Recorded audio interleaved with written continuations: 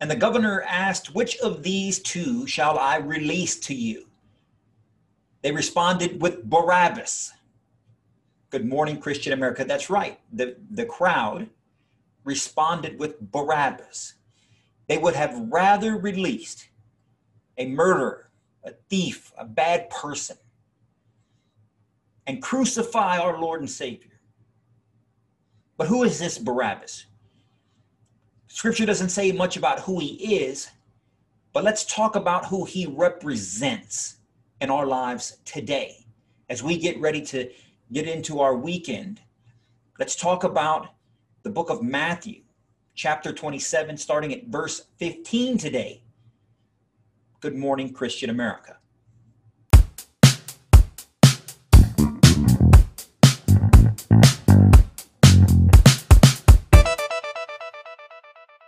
And good morning, Christian America. Eddie here, as always, representing the Christian American Revitalization Effort. That's the Christian American Revitalization Effort, and that's exactly what we are trying to do. We are trying to revitalize Christian Americans across this nation, revitalize our faith, not just to learn about it, not just to speak about it, but to then act on it, to live it. It's not enough to just, quote unquote, practice your faith. No, you need to live your faith in reality. You need to live it each and every day.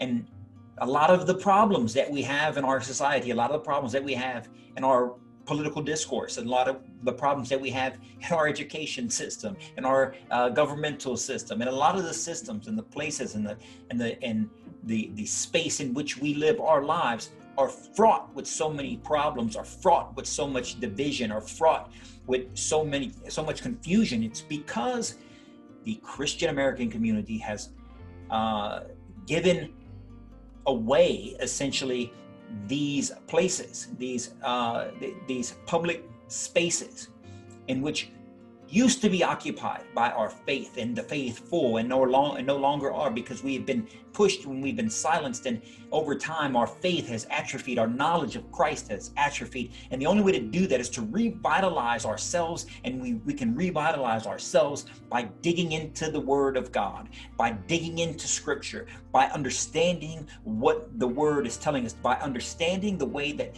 God tells us to live our lives, and how He has displayed that. He's put that all on display by the life of Jesus Christ, who we are supposed to read about and study and live, and then try to emulate, to pick up our own crosses and follow Christ. It's that is how we come to you today. It's that, with that goal in mind, why we come to you on a variety of different platforms, and a variety of different ways, and a variety of different aspects as the Christian American community, as the Christian American Revitalization Effort. That's this podcast, the Good Morning Christian America podcast. What other podcast comes to you like this, reads Scripture verbatim, and tries to interpret it in a way that you can live our lives together in the eyes, in the lens of Scripture and how Jesus calls us to live? Now, there's a lot of people that give you advice. There are a lot of people that give you motivation. There are a lot of people that can talk about, give you ideas in business and how to live your life, live your best life, and you only live once, and all these other motivational ideas. But only this podcast is by Christian Americans, for Christian Americans, that brings you Scripture unadulterated, unedited, verbatim, so that you can hear it yourself, that you can read it yourself, that encourages you to take on that task of gaining a stronger, more focused, more motivated, more inspired Christian life, Christocentric life at that. And it's that how we come to you today, and with the Christian American community that is this social media community, the Good Morning Christian America podcast, that is this podcast that you can subscribe to anywhere they have podcasts, audio only podcasts. You can subscribe to our YouTube channel. Go to youtube.com, search Good Morning Christian America, subscribe to this channel, become a active, participating, engaged member of the Christian American community that is EVG Solutions, right? A biblically based financial education organization that attempts to provide financial stewardship at the same level that the upper ends of the income scale get from their financial planners and advisors and consultants, but to average people, average working class families who don't receive that type of stewardship, financial stewardship in their lives. So there's a variety of different ways that we come to you and try to live out a Christocentric life. There's a variety of different ways and avenues that you can approach your life to live a more Christocentric life, and we encourage that, because the world would stop that, but we have to fulfill that. The world would shut down our faith, but we have to expand our faith, and we can't simply turn a blind eye to all the platforms that are out here that the devil is using to infiltrate ourselves, the devil is using to infiltrate our children, the devil is using to infiltrate our society, our families. We in turn also have to stand strong in this armor of God, each and every one of these public spaces, virtual or not, and stand and profess the name above all names, and that is Jesus Christ, and understand why, not just that he is our Lord and Savior, but why it's necessary for us as a functioning society to follow him, to seek him out, to live the life that he calls us, because that's the only way we're ever going to get past these problems. It's the only way we're going to be able to get past these divisions that we have in our nation, is to understand that there is one who unites, and that is Jesus Christ. There is one who sacrificed himself for all, and that is Jesus Christ. And so it's in that light that we come to you today to talk about Matthew chapter 27, starting at verse 15. If you followed us in the past few podcasts, on the Friday podcast where we continue this journey through the book of Matthew, you would have already known that Jesus has been betrayed. He's been betrayed by Judas. He has been captured. He has been tried in front of the Sanhedrin. He has been mocked and criticized by Caiaphas, the chief priest in Jerusalem at the time. He has been turned over to Pilate. Judas tried to give back his 30 pieces of silver that he betrayed our Lord and Savior for, up to no avail, and Judas went out and has hanged himself. And it's in that understanding that we come to you at verse 15 today, after Jesus has already talked with Pilate, and essentially Pilate kind of questioned him, or do you think that you are the King of the Jews? And Jesus essentially says, you say that. I don't say that. You say that. And so Pilate hasn't found anything wrong with Jesus and what he's done. He's found no crime. But the Jewish leadership, the religious leadership, is intent on getting rid of Jesus for a variety of reasons. And it's in that light that we come to you today to bring you this portion of scripture. And what you're going to hear is how Pilate has taken it upon himself to give the people a chance to recognize what they are about to do. They are about to condemn an innocent man. And so he gives them a choice. Jesus can be released, or a murderer criminal named Barabbas can be released. And it's that decision that kind of what we're going to talk about today, and what that means for us, and who Barabbas represents in this world today. And so let's get right into it. I want to share this passage of scripture. And so again, if you have your Bibles, I'd ask you to turn it to the book of Matthew, chapter 27, starting at verse 15. And it starts off and it says, "Now on the occasion of the feast, the governor was accustomed to release to the crowd one prisoner whom they wished. At that time, they had a notorious prisoner called Jesus Barabbas. So when they had assembled, Pilate said to them, 'Which one do you want me to release to you? Jesus Barabbas, or Jesus called Messiah?' For he knew that it was out of envy that they handed him over. While he was still seated on the bench, his wife sent him a message. have nothing to do with that righteous man. I suffered much in a dream today because of him. The chief priests and elders persuaded the crowds to ask for Barabbas, but to destroy Jesus. The governor said to them in reply, "Which of the two do you want me to release to you?" They answered, "Barabbas." Pilate said to them, "Then what shall I do with Jesus called Messiah?" And they all said, "Let him be crucified." But he said, "Why? What evil has he done?" They only shouted louder, "Let him be crucified." And when Pilate saw that he was not succeeding at all, but that a riot was breaking out instead, he took water and washed his hands in the sight of the crowd, saying, "I am innocent of this man's blood. Look to it yourselves." And the whole people said in reply, "His blood will be upon us and upon our children." Then he released Barabbas to them. But after he had Jesus scourged, he handed him over to be crucified. Ladies and gentlemen, who is this Barabbas? Who is this criminal, this self-dealer, this selfish individual, this thief that is released into the world while our Lord and Savior, the good and the just, the righteous, is crucified? My friends, he is us. Barabbas represents us. We are the guilty.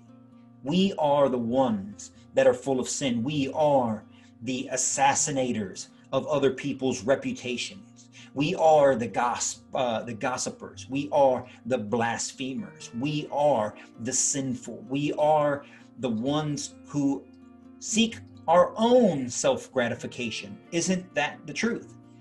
Isn't that the truth, that the majority of us, especially today, the majority of this secular society is only infatuated with ourselves? We are the ones that are self-dealers. We are the ones that steal from other people. We are the ones that have our own lustful ideations. We are the ones that seek our own gratification above all else. We are the ones that steal people's happiness. We are the ones that assassinate people's reputations. We are the ones that, I could go on a whole list of things that we do that are wrong, that are sinful. It's in our nature.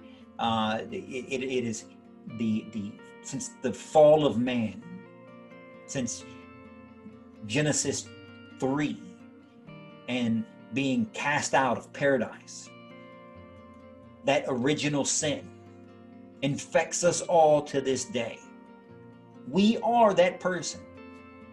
But Jesus, in this passage, as it was 2,000 years ago, died for Barabbas, died in turn for us. We are that person that stands by and continues to live our worldly life and not suffer the consequences that Jesus suffers for us, because he came to show the world how to live, because he came to open up the doors of heaven to us, because he came to provide his righteousness into the world, because he came to be the Lamb of God, to take on the sins of the world, to take on the punishment that we deserve. Barabbas represents us. We are those fallen people. We are being judged, being measured against our Lord and Savior. And even though we are found unworthy, drastically unworthy, by the way, we are still granted his blessings on this earth. We are still gifted with an opportunity to repent of the sins that we've committed. We are still blessed with family and friends around us. We are blessed with air in our lungs and a life that we should be intent on living in the eyes of Christ. We should be focused on his example. We should be steeped and well read into his revelation of Scripture. We should understand from the place from whence we came. We should understand the wisdom that he seeks to provide to us, but we don't, because we're fallen creatures. We are sinful men and women that all fall short of the glory of God, as Paul says in the book of Romans. We all fall short. Being a Christian is not about being perfect. Being a Christian is about recognizing our fallibility, asking for forgiveness, keeping faith in our risen Lord Jesus Christ, and then doing work that he would call us to do, that he would put on our hearts, that he would put in our minds, that he would put in every fiber of our being guided by the Holy Spirit, being inspired by his works and his deeds and his examples that Scripture tells us about. My friends, Barabbas is us. He represents us.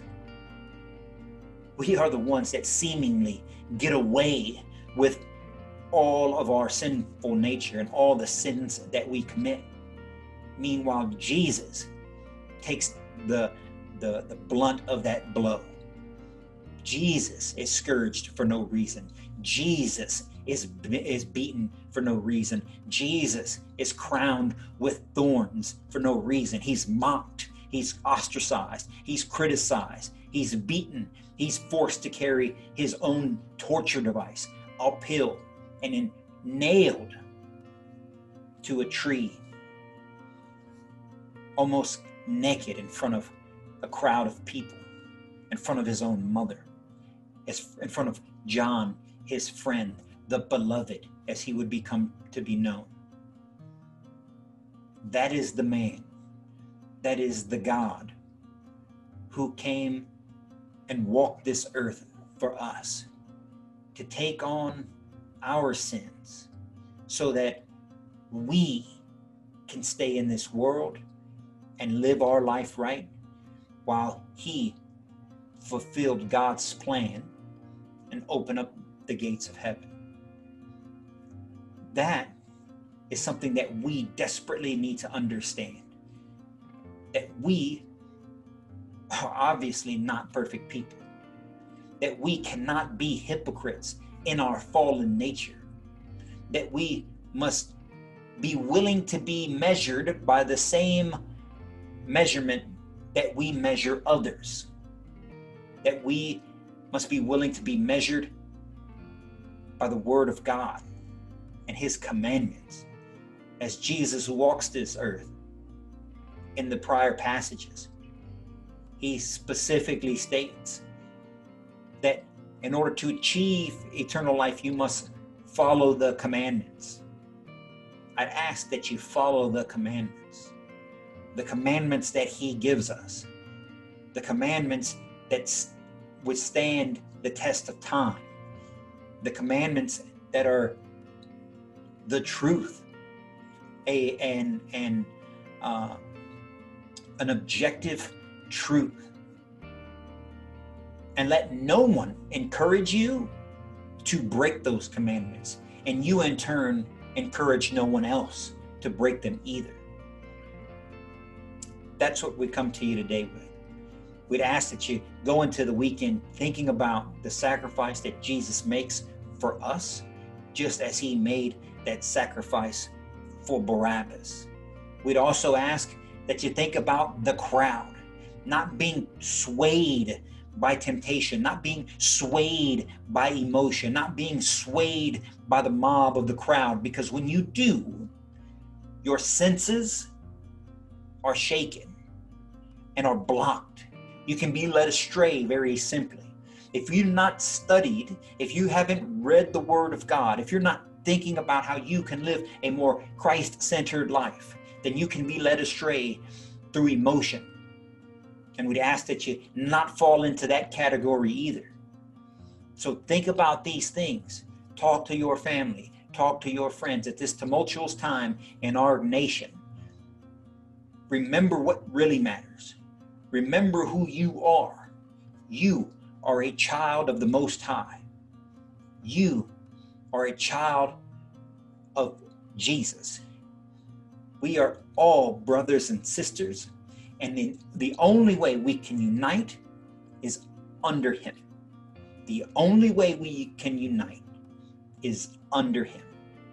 That, ladies and gentlemen, again, we ask that you, if you like this podcast, if you like the content that you receive on social media, on any of the social media platforms, that's Facebook, Instagram, Twitter, YouTube, Parler, anything, any Spotify, Google Podcasts, Apple Podcasts, wherever you are, you can receive the Christian American Community and its content, and its podcasts, and its videos, and its daily scriptures, and its news articles, and that we push out that pertain to the Christian American community. It's not meant to be political in nature, but because our faith is intertwined, it seems now, in almost everything with politics, that's just how it comes out sometimes. Okay, regardless of party, we don't talk about parties, we talk about what's right in the eyes of God, and we get that from Scripture, not from my opinion, but what Scripture says. And always remember that Scripture, Jesus's opinion, is way above our own ideology. Jesus's ideology is way above our own opinions. If you can keep that in mind, chances are you're going to live a better life, and you're going to be more happy and more fulfilled and more purpose and have more meaning in it, because politics is not the end all be all. The life the goal of a life well spent isn't one in the political sphere. It is one with Jesus Christ. It's one with everlasting life. Let's keep that in mind as you make your way throughout this weekend. So until Monday, when we come to you once again, you guys stay on fire for Christ. Stay blessed. Good morning, Christian America.